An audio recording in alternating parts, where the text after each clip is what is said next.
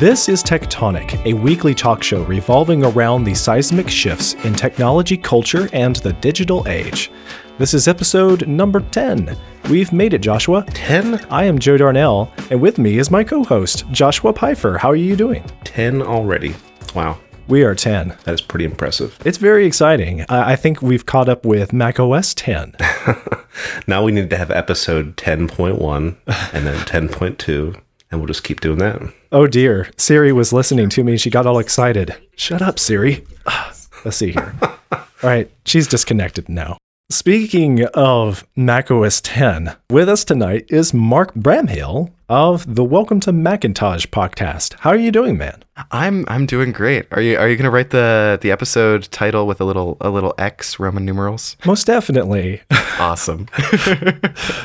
So, Mark, the way that I know you is from your excellent show that you got started just recently, and it's already made waves in the podcast world. But before there was Welcome to Macintosh, there was Mark Bramhill, and nobody knew about this guy. He was in the making over there in Tucson, Arizona, doing something wonderful with microphones and getting into audio technical work. I'm pretty excited to see the future of your career and where it's growing. I think you can cultivate something really extraordinary with your new show. I don't want to speak out of turn, but I'm going to just predict that your show is going to continue to just to thrive. I think you're on to something. Thank you. Yeah, I'm really excited about upcoming stuff. And I've enjoyed making the previous episodes, but I feel like then with each successive one, then it's like, okay, I want to try something new at this point. I want to try something different and continue finding new ground to cover with it. So have we actually mentioned what the podcast is yet? Well, yeah. Well, when I say it, it doesn't sound like the name of a podcast, does it, Joshua? It is called Welcome to Macintosh. And so it doesn't ring a bell unless you say it is called the Welcome to Macintosh podcast. And I think that's a well-chosen name. It's available at macintosh.fm.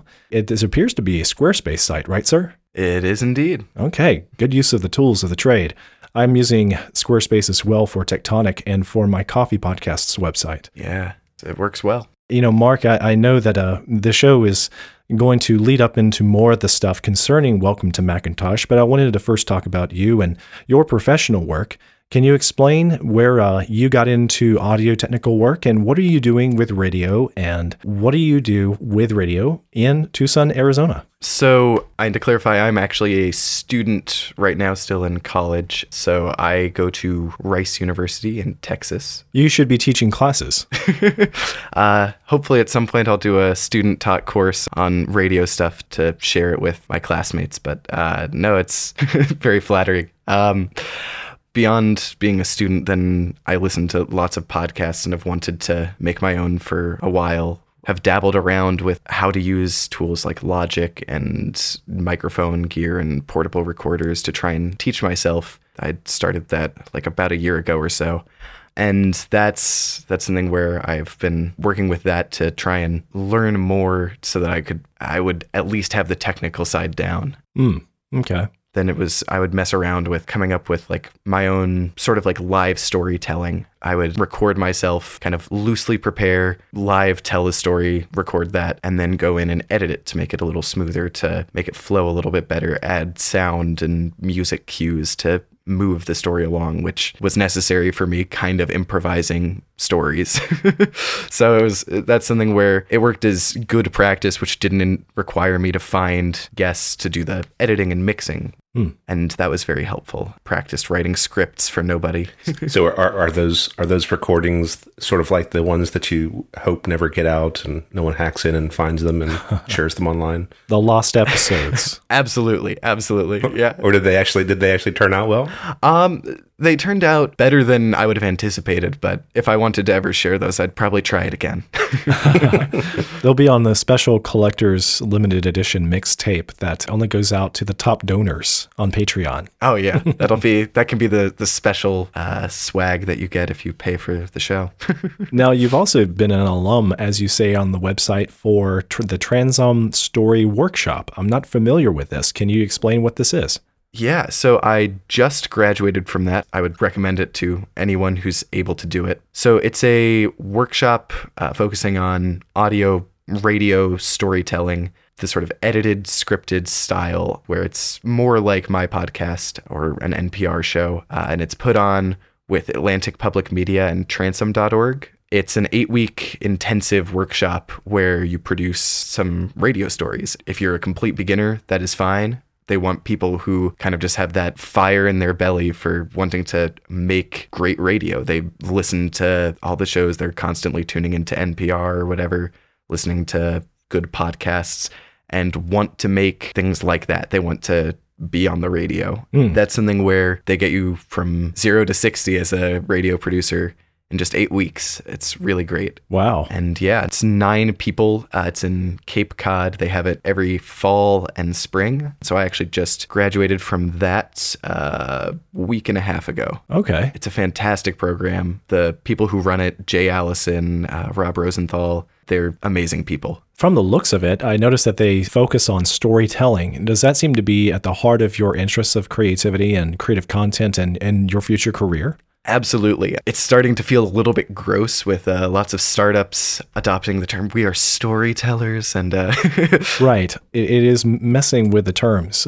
For a long time, you could say that it didn't sound, like you were just using the sterilized terminology in the business world. But now it is that all the people out there emphasizing their brand say that, your brand is really a story. And what are you saying about your story? Who are you? And describe your story. That is your brand. And I'm like, oh, please. No, you're messing with something very sacred. Storytelling is an art that goes all the way back to the beginning of time. And I truly respect the people who refine on the art of storytelling. I think about the early days of radio. There were many programs that were all about the storytelling. And there was radio dramas. There were people like you and Aaron Mahnke that were telling stories, but on radio in the old days, where they would deliver fictional and historical stories. And that was something in its heyday that worked rather effectively before the television, where then it was all about show, don't tell. A television program and the theater doesn't feel like you are storytelling because you're witnessing events, you're witnessing actions. But movies and television are also storytelling, and the difference is the visual component, which seems to give people a vicarious experience that they are in the story more so than just, people who are thinking through something that has previously happened or happened elsewhere. But that is what radio and that's what podcasting is affording people, is the chance to have a different kind of experience with story. And there's something special to be had from getting it secondhand when it's done extremely well. I think that, for instance, with your show, we're seeing that the response from a lot of the tech-savvy individuals is that they prefer Welcome to Macintosh over seeing a Steve Jobs biopic movie or a movie that talks about tech historical culture. Because what you're able to illustrate feels true to life, rather than the face of Ashton Kutcher to pretend that he is Steve Jobs wearing glasses. It's not enough to be Michael Fassbender. If you're Michael Fassbender, great, good for you. I'd love your autograph. But please, don't toy with reality, my reality, a reality that I've lived through by playing someone, that was just recently alive and molded the world of our culture. And it just doesn't feel right for the place of storytelling to take place on screen with significant events like these. I totally agree with that. And especially, I feel like not only is what I'm doing, I'm trying to capture a slice of this community and this culture and what's around this company, rather than slightly fictionalized or massively fictionalized sometimes biopic movies or whatever. Then I also feel like the other thing that's big is that rather than trying to tackle the entire career of Steve Jobs in an episode, it's like, let's pick something really small, like one little detail about this, and spend 20 minutes or so just looking at that thing and what's interesting about it. And I find that immensely more satisfying to delve in and really give these small details that deserve the attention, to give them their fair chance and to do a really clean version of these stories that some people have heard before. But my goal is to try and do the best job of telling them so that they can be preserved as sort of a anthropology of this anthropological study of this community, you know? Right. For our listeners who maybe haven't listened to the podcast yet, give us maybe an example of an episode and what, how you went into details of something very specific. Sure. I'll go with the example that you guys gave, episode 3, Trip to Alpha Centauri. So that was a look into the history of a specific synthesizer, a digital synthesizer that was built onto the Apple II by an engineer at Apple as a side project. Looking at just this synthesizer, it sounds like that's going to be like a 1-minute story, and there doesn't sound like there's much there. Then when you look into it, this guy made this synthesizer that was used as one of the instruments for movie effects in movies like Tron, or some Star Trek movies as well. It was used by various musicians like Herbie Hancock. And then it was also used in dolphin research, which is just crazy. And it's something where finding all of these things, like there had been almost nothing written about that, or that's the story of this synthesizer hadn't been told before. I couldn't find almost anything about it online. I pretty much accidentally stumbled upon the story in Charlie Kellner's resume when I was looking at him for a potential expert on a different subject. I saw that I also made this synthesizer, and it was used for research on dolphins. And it was like, that's the only thing that was on the internet about this. Like, there was almost nothing. And so it was just like, this has to be told. And going in depth on this thing that before was a footnote on a resume on the internet. That's the sort of thing where it's picking a detail and really giving it the time and attention it deserves. The episode after that is a little bit larger in scope, sort of the whole history of the beginnings and the end of Macworld magazine as a print magazine, which is a much bigger thing to tackle. I picked a few specific moments in the magazine's history to focus on. The beginning, its merger with MacUser, and then its disappearance more recently. Yeah, I just finished that episode up as well. So yeah, it was very good. Yeah, I'm very proud of that one. So it turned out very well. I have to say that I only knew a little bit, like the footnotes on Macworld.com history. I was a subscriber for many years, but I didn't know about some of the connections to, the earlier days. And yeah. I've been following Jason Snell's career because I've been listening to his podcast Upgrade. Mm-hmm. And little bits and pieces come to light here and there, but you definitely told the story in I think, a very tasteful way, and definitely demonstrated the impact that this has made on the community. And this is what I think is really interesting here. You're probably addressing largely people who were previously subscribers to Macworld magazine. And so they probably would like to know that story, and you gave it to them, which is pretty special. Yeah. Seeing as how none of the rest of us have to date. So yeah, no, that was one where I was very sad to see the magazine go. And just being younger, I don't have that same long time connection to the magazine. But as long as I've been interested in Apple, I'd been a big fan.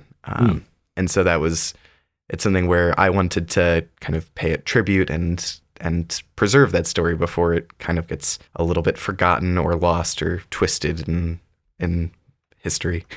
Well done. Now, since you brought it up, Macintosh computers, I wanted to ask you, what do you use, and why do you prefer the wares that you use, and what do you use for your audio editing work? Everything from the writing to the microphone to whatever you use to edit the show. And even if you don't mind, explain how it all culminates on Squarespace, because Squarespace is one of the most well-known podcast advertisers. Mm-hmm. But I haven't heard many people talk about using a Squarespace in real life.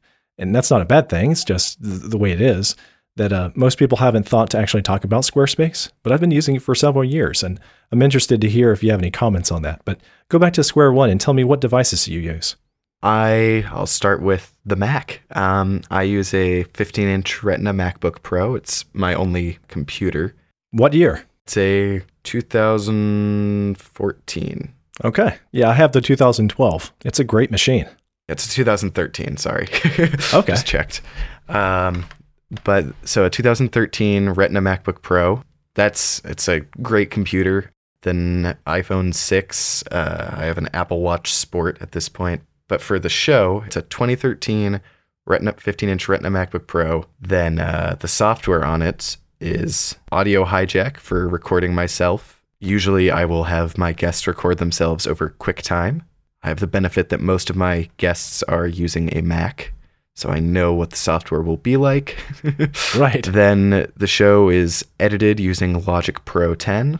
Then there's not a whole lot of fancy stuff going on in there. Oh, it's much more fancy than our show, just considering the music you have from beginning to end. The music is written by Breakmaster Cylinder, the mysterious internet personality. Fantastic musician. Very nice guy, girl, it.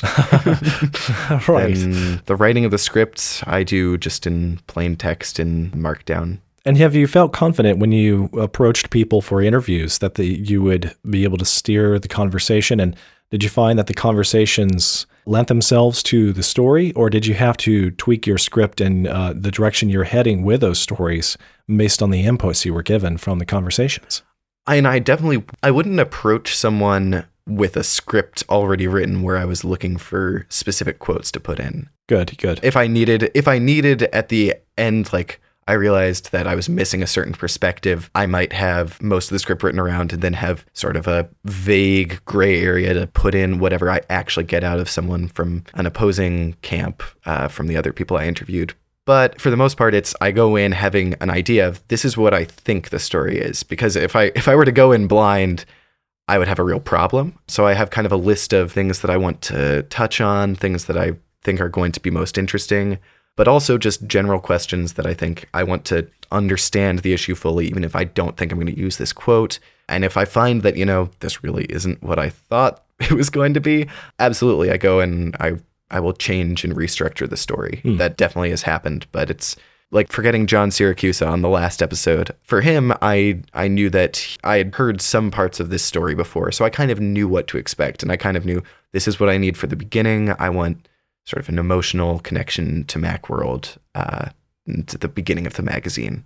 And so I knew that that's what I was going for going in. But the exact questions, it was still free form. Let the see what he thinks is most important and make sure that I'm actually relaying what he thinks rather than me twisting anyone's words. So we've talked a little bit about why we like your show and also the tricks of the trade you use to produce it now. I'm sure we could get more out of you if we wanted to. Oh yeah, before I press on, go back to the microphones. What do you use for those? Oh yeah. So you're getting one of the first things recorded with a new microphone. This is, as I said, then traveling across the country, I had a hard time finding all of my gear in the trunk and finding the right USB cords. But then I was going to use my Rode kit that I normally use, which is a Tascam 60D Mark II recorder, which I sling around my neck, and a Shure SM58 microphone, just some Sony headphones. It's a very simple setup. That's what I use for field recordings if I want to go and meet up with someone and interview them. But I now have a studio microphone. The first 4 episodes were all I voiced and recorded myself with that. But I now have a Shure SM7B studio microphone, a boom arm, a cloud lifter, which is made in Tucson, Arizona pride. And that provides some clean gain so that the microphone has less hiss because it's a low output microphone. And then into an Onyx Blackjack USB interface. So it's a fancier setup than I usually have. So. Well, I have to say, I have more respect than I did before, but I already knew your show's quality was coming through loud and clear. I've always been more down and dirty with my tools. I'm using the Blue Yeti, and I just like it for its simplicity. I know I could do so much better, and one of these days I probably will. When the day comes, I'll turn to you, Mark, for a shopping advice. Yeah, mine is still something where the microphones I picked are very good for my specific circumstances. They do your voice very well. Yeah, and I like how I sound on it, but I know plenty of people who have the Yeti, and it sounds really good. So it's simple, and it fits the environment you're working in very well. Right, and you are approaching it more as a radio producer, a little bit more so than I came at it from the opposite spectrum as, this is podcasting where things can be really quick and dirty. And I've seen many examples where the audio was just terrible for the people that were new to podcasting. And that's one of the things that I think really excites your listeners, is that just out of the gate, Welcome to Macintosh was well produced. It reminds me of one of the shows we were talking about earlier that you really enjoy, is 99% Invisible. Mm-hmm. Now, I know it's not the same. I'm not going to pretend here. I'm not going to say, oh, it's better, but I'll say you're rivaling them, and you're going to get there. I have faith in you, because you're considering where you started. In no time at all, you'll just be producing the exact same standards all across the board. Just keep it up. I know, Mark, you described that, you're still relatively new to these things. You're already producing excellence. So I just want you to keep that up. I want you to know, if I need to recommend your show to more listeners, if you want me to be one of your spokespeople, I'm more than happy to do that. I'll have them all automatically download your show to their phones. We'll just make that happen. We'll talk to Tim Cook, and I'm sure maybe Bono can help us. We'll get your show automatically ported to all the iPhones in the country. Do a product red version of Welcome to Macintosh. Yes. I'm on board with that idea. Yeah. I could help you with the artwork. Yeah, thank you. But yeah, no, then 99% Invisible is absolutely, that's, if there's a show that I'm channeling for inspiration, it is 99% Invisible. The sort of, let's look at this sort of little detail that maybe you hadn't thought about or didn't know that much about before, and really give it the attention it deserves. And it's a lot of fun to do it. So right. So then, do you want to explain, like, what are some of the themes of Welcome to Macintosh? Do you feel like there is a quality that you're trying to present consistently across the board? Like, I notice one of the concerns I have with a great number of talk shows is how much of the negativity that is being spread while people are just listing complaints about the latest device or software. And there's certainly a place for that. But I think that sometimes I'd much rather hear like the silver lining story, or I'd like to hear, people find some, positivity. I mean, come on. There's got to be something good about the platform that we use, right? Not very often do you hear people, talking about the reasons they like the tools they use, yeah, or at least not in a very cohesive manner. They're not getting into any of the details about why they like the Apple product. They just use the Apple product all the time, and they're more than happy to tell you what's wrong with it on Twitter every day. Yeah, I definitely think that one of the big themes is looking at the positive side of this. What is there that we can look back and really smile about? What's good about the history of this? Absolutely, I don't want to have each episode be like a downer, like, oh, this is what's wrong with the current stuff. Because in the grand scheme of things, whatever was wrong with like the little bugs that the Mac had that I'm talking about, or the Apple II had when the Alpha Centauri was being made, they're kind of trivial at this point. That's not what is worth remembering. Right. Undoubtedly, the Macs, that rig, would present bugs and all kinds of problems. I can't imagine what it was like when they used it at the wedding, just getting the volume right, or who knows what. Yeah. There were engineering challenges. Yeah. And that's something where it's like, on the one hand, I do notice those problems, and I will complain to myself and to some other people about it as well.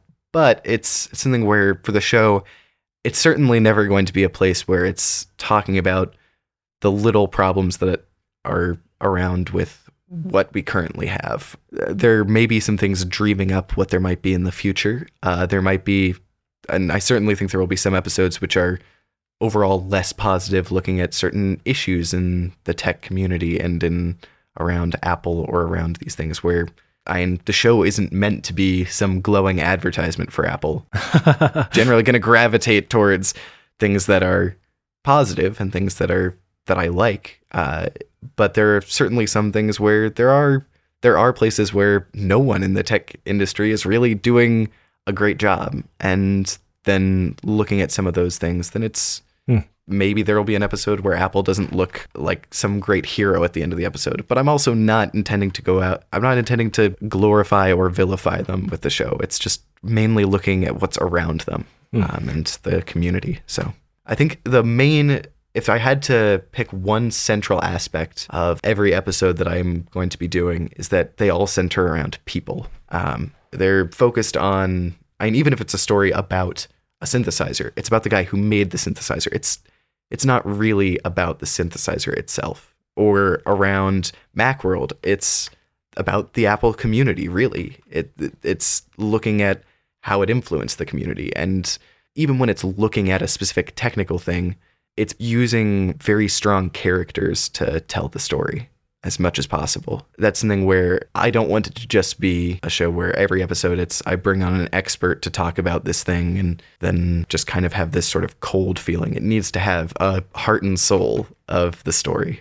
I'm interested in this style of podcast. I really haven't been turned on to until recently, and it definitely is a different experience. Just driving to work. It's not listening to music. It's not listening to someone rant and rave about their latest gadget, but it's a story, and it makes you feel different. Thank you. It reminds me of what Robert McGinley Myers was saying on episode 1. Exactly, yeah. And his was the first podcast that I listened to like that, and I was like, this is just different. Yeah. His podcast is really good. I'm a fan of that. Yeah, and just the fact that he uses stories to try and allow for people to learn something on their own.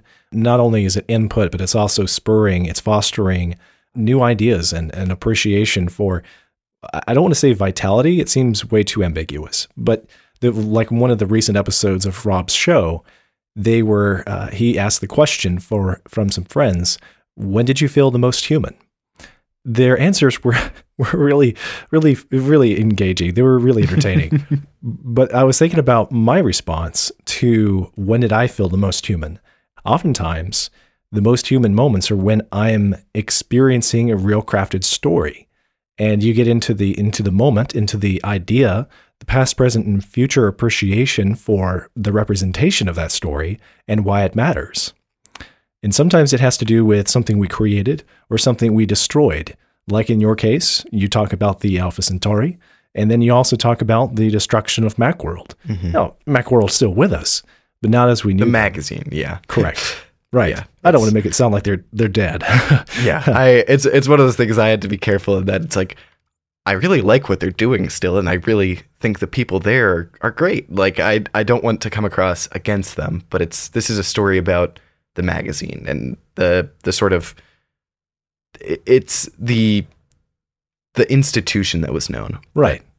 Anyway, then absolutely finding the way to tell the stories of these things and all of that. I think it's really essential for my show, at least, to find a human way of telling these stories. And that's the way to make the technology more interesting, is to tie it in with people. And Anxious Machine absolutely does a great job of that. They partnered with a few other podcasts as a part of The Herd, HEARD, and I listened to a few of the other ones on that, so I recommend it. Okay, there'll be a link to them in the show notes. I saw him tweet that out, and I was a little confused by the concept, but yeah, I'm sure it's going to stick because Anxious Machine is just that good. The idea of The Herd is like a collective, not exactly a podcast network.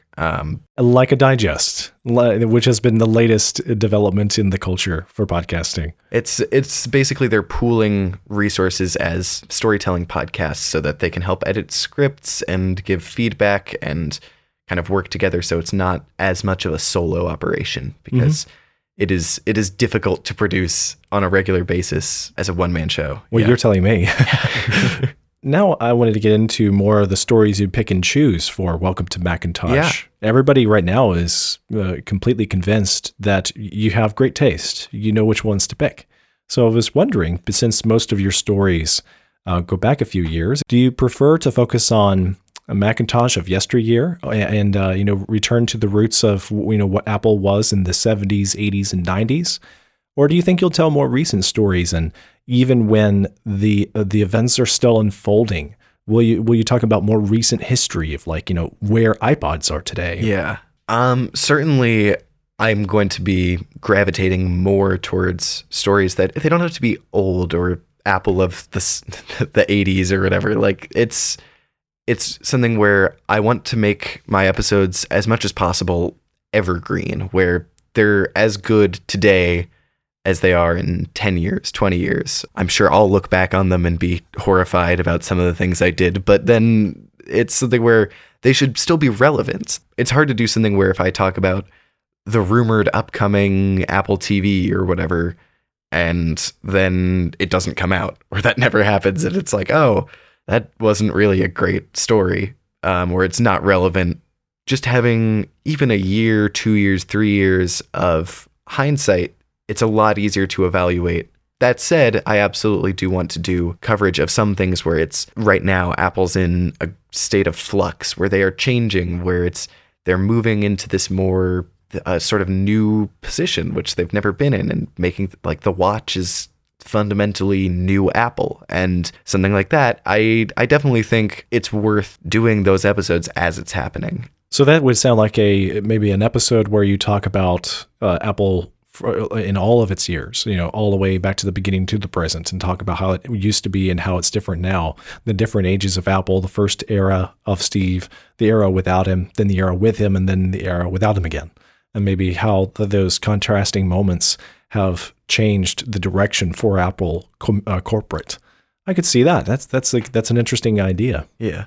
It's certainly something that could be interesting. I mean, I don't know that I would necessarily cover it exactly like that. I don't want to necessarily say specific stories that I'm going to be working on, just due to the fact that a lot of story ideas, when I have to get the right interviewees and arrange these things and do all of that, then there's a high probability of them falling through, where there are ones which I definitely want to do that I would be happy to talk about, but I don't want to then promise them and disappoint. I hear you completely. It reminds me of the situation that developed for the show Inquisitive with Mike Hurley, where for a section he had, what was it called, the story behind the app. Yeah. And in that series, he wanted to talk about all facets of the App Store and iOS apps, the experience for developers and what they could tell from Apple on the outside. And I believe when trying to cover that much material, it must have been, daunting and also very time consuming, but also very difficult to congeal all that material to solidify it into something that would make cohesive episodes. That one right after the next that would seem to be going somewhere. For sure. But that's not something you could tell until you had experienced it. And so I felt like I was even on that journey with Mike in his show. Don't get me wrong, it was a great show. And I appreciate the Inquisitive series. I've been listening to it for a very long time, all the way back to the days it was called Command Space. But then when I thought about it, I'm with Mike when he was critiquing his series, and he pointed out just how it was a much larger technical challenge to edit it into something that was articulate and just made sense from the beginning to end of that series, of that miniseries. Yeah. For me, then, as a topic, all facets of iOS and App Store development would be insane for me to tackle in one episode, where that's one of the reasons where I try and pick something very focused for an episode and explore all the elements that are worth exploring. There are absolutely things which I have to cut that I wish I didn't. It's something where I try and focus as much as possible, because otherwise it becomes almost just impossible. And for his, I don't know how many hours of interviews he had. He said it on the last episode, and it was just insane. And it's not something that's really tenable. Certainly not for my operation. For most people, it's just so much. That would be for the other show called Welcome to Apple. Thinking back on the beginning of your show, you were saying earlier, before we started the show, how you got started, and that story kind of intrigued me. Do you mind just shedding light on where you got started, why you started the Welcome to Macintosh series in the first place? What spurred you on? And the reason I'm bringing it up now is because we've mentioned Inquisitive. And I find it interesting that there's a few of our favorite shows that were impacted by the same thing. And all of them were led by one particular person and his particular message. Yeah, it was Dave Wiskus had a video in his YouTube series, Better Elevation, called Podcast Intervention, where basically he called for new voices and new perspectives in the podcasting world to try and do something other than just people roundtabling and talking about that week's computer stuff. There are a lot of podcasts that do that, and a number of them do it really, really well. But rather than everyone just going in and making another one of those, to try something new, to bring a new voice to the table. I contacted him just because I totally felt the same way. I had listened to lots of shows like 99% Invisible, Radiolab, This American Life, and too many to list, that are these more storytelling, heavily edited shows. And I just loved those. But then I also really loved all these podcasts about Apple and the community that had formed around it. All the people like Mike or John Gruber or Dave Wiskus or all these people, I just really liked that community. And because there's so many podcasts in that Apple community and had been over the years, I felt like kind of deserved this same treatment. And I knew I wanted a show like this to listen to. And so I had contacted Dave saying like, I wish this show existed and blah, blah, blah. I don't think I would be able to make it because I don't know anyone and I'm just 19 or whatever. Then he said basically like, if you think you could do it, you should just go for it. I think this sounds great. And I had been wanting to make something. I had that creative bug, just that little push. It's like, I want this to exist, so there has to be somebody else who wants it. And I started the show. Interesting. So at this point, are you happy with the impact that this has made? And do you feel like Welcome to Macintosh is in the right direction? I mean, I know as the creative, you never feel like you arrive at perfection. You never feel like a show is quite right. You have to ship when you're not always satisfied with something here or there. I couldn't tell though, just from listening to your show, how satisfied you were. Do you feel like this is where you want Welcome to Macintosh to be in a year from now and all the episodes in between? So I'm going to cite something from Ira Glass, the host of This American Life. There's this great little interview clip with him where he talks about people getting their start in creative work and how this idea of the gap, where you have, on the one hand, where you're starting, you have great taste, and that's what gets you into it. And you know what you want to be making. You want to be making something as good as this thing that you like. But you go out and you try and you find, really, it's not that good, or it's not as good as I want it to be. It's really easy to just quit after that. And it's a matter of working through that time and saying, like, I know this isn't as good as I want it to be, but I'm going to get it there. Even though I am insanely proud of how Welcome to Macintosh has wound up for being so new to the field, there are still things where listening back to episodes again, then I feel like, oh, I would have done this differently now, or I wish I'd mixed that in, or, oh, I should have used this sound here, or put music there, or cut this interview differently. Like, I am already feeling that, and it's absolutely something where I feel like that gap will narrow, but my taste will continue to raise the bar higher. And so I feel like trying to do a number of different things to stretch what the show can be, that doesn't mean that I'm not proud of the work I've done. So I'm proud of it, but I also want to do better. I got you there.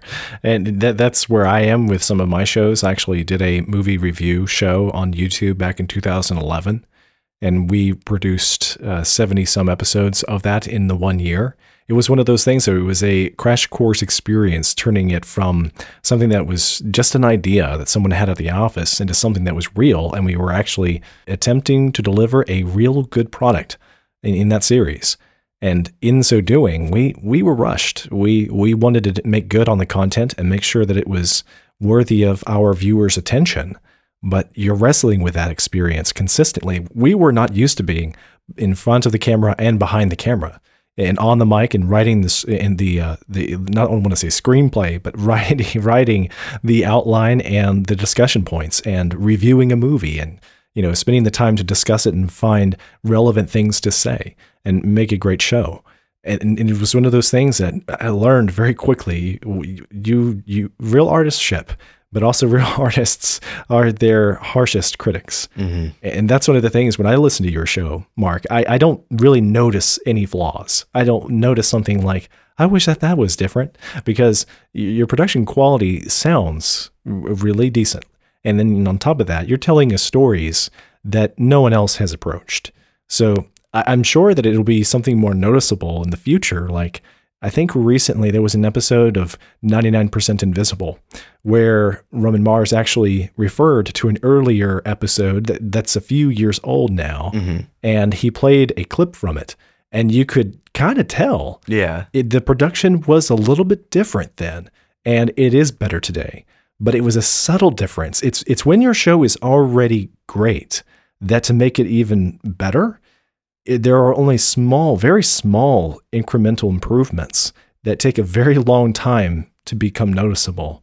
When your show is already at a 97% grade of quality, to go from 97 to 98 to get that kind of the rating for your show, that would be really hard, but it's something we all pursue. Absolutely. Like for 99% Invisible at this point, they're like 167 episodes in.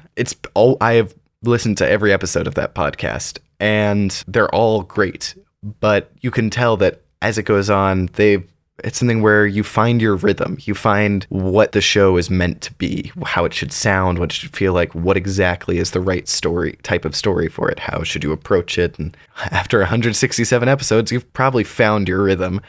I'm still definitely working on finding what exactly does the show sound like going forward and trying to change it up as I go and not get too comfortable with any set style. One of the things that I'm really looking to do, the biggest thing I want to try is getting more live interviews rather than just Skype, where it's not always feasible if someone's across the country and I need them for a small section of the show. I can't justify going out just to talk to them. But variability in sound is one of the biggest things I'm excited to have for the future of the show. Okay. I just have one last question then for you, Mark. Sure. And I'm being a little facetious here. Do you work alone like Batman? Do you see yourself for Welcome to Macintosh being a standalone, a production of one? Or would you like to grow it like some of the other storytelling podcasts have, with a team of, different reporters contributing? Absolutely. Like right now, I am a solo operation in terms of making the show. But as I go on, I'm already having some radio friends and people review scripts to see, hey, does this seem good? It's growing in that way. Things with help for like selling ads is another way, but just production help and running things. And then even in the future, finding not every episode of 99% Invisible or This American Life is by someone on staff. There are sometimes producers who they work with to make some of their stories, where finding other people to maybe make an episode that I'm still in the episode for some of the narration, but allowing other voices to shine through, but still fitting with the tone of the podcast. Really growing the voice from just me to me and friends. Right. Has your show been featured in the iTunes store? It was in New and Noteworthy for a while after being released, so that was pretty nice. Okay, good. If they didn't, I'd say they would just have to be criminal not to really give you the time of day there. But yeah, you're doing well. You've got 75 star raters. They give you 5 for 5. Congratulations. Yeah. Really happy to see this. I was going to tell everyone to go over there and give them a great review. And I don't feel like I have to do that anymore, but please do it anyway. If you haven't already heard Welcome to Macintosh, then please listen to his show, because this is the kind of thing that the technology community needs to hear more of. There's a place for shows like Tectonic where we're just talking about technology loosely, and I'm glad that we can, but there's something more rich from a storytelling approach. So, Mark, thank you very much for being on episode 10. I feel like you made it extra special. Thank you. I'm happy to have been a part of the show. You can find me on Twitter at MC Bramhill. The main thing I would point people to is my show, Macintosh.fm. Welcome to Macintosh in the iTunes store or on Overcast or your podcast app of choice. And that is going to complete episode 10, episode X of Tectonic. Visit tectonic.fm/10 for the show notes and links. I'm tempted to make it /X, but I'm not. Okay, for the show notes and links. If you want to connect with us, we are at Tectonic FM on Twitter. And send your feedback via email to hello@tectonic.fm. If you want to catch up with me on Twitter, I'm _Joe Darnell. My co-host, Joshua, is Joshua Pfeiffer. And if you want to help us out, give us your star rating and leave us your review on iTunes, because that helps many other people out there discover the show. I'm Joe Darnell. Thanks so much for listening to Tectonic.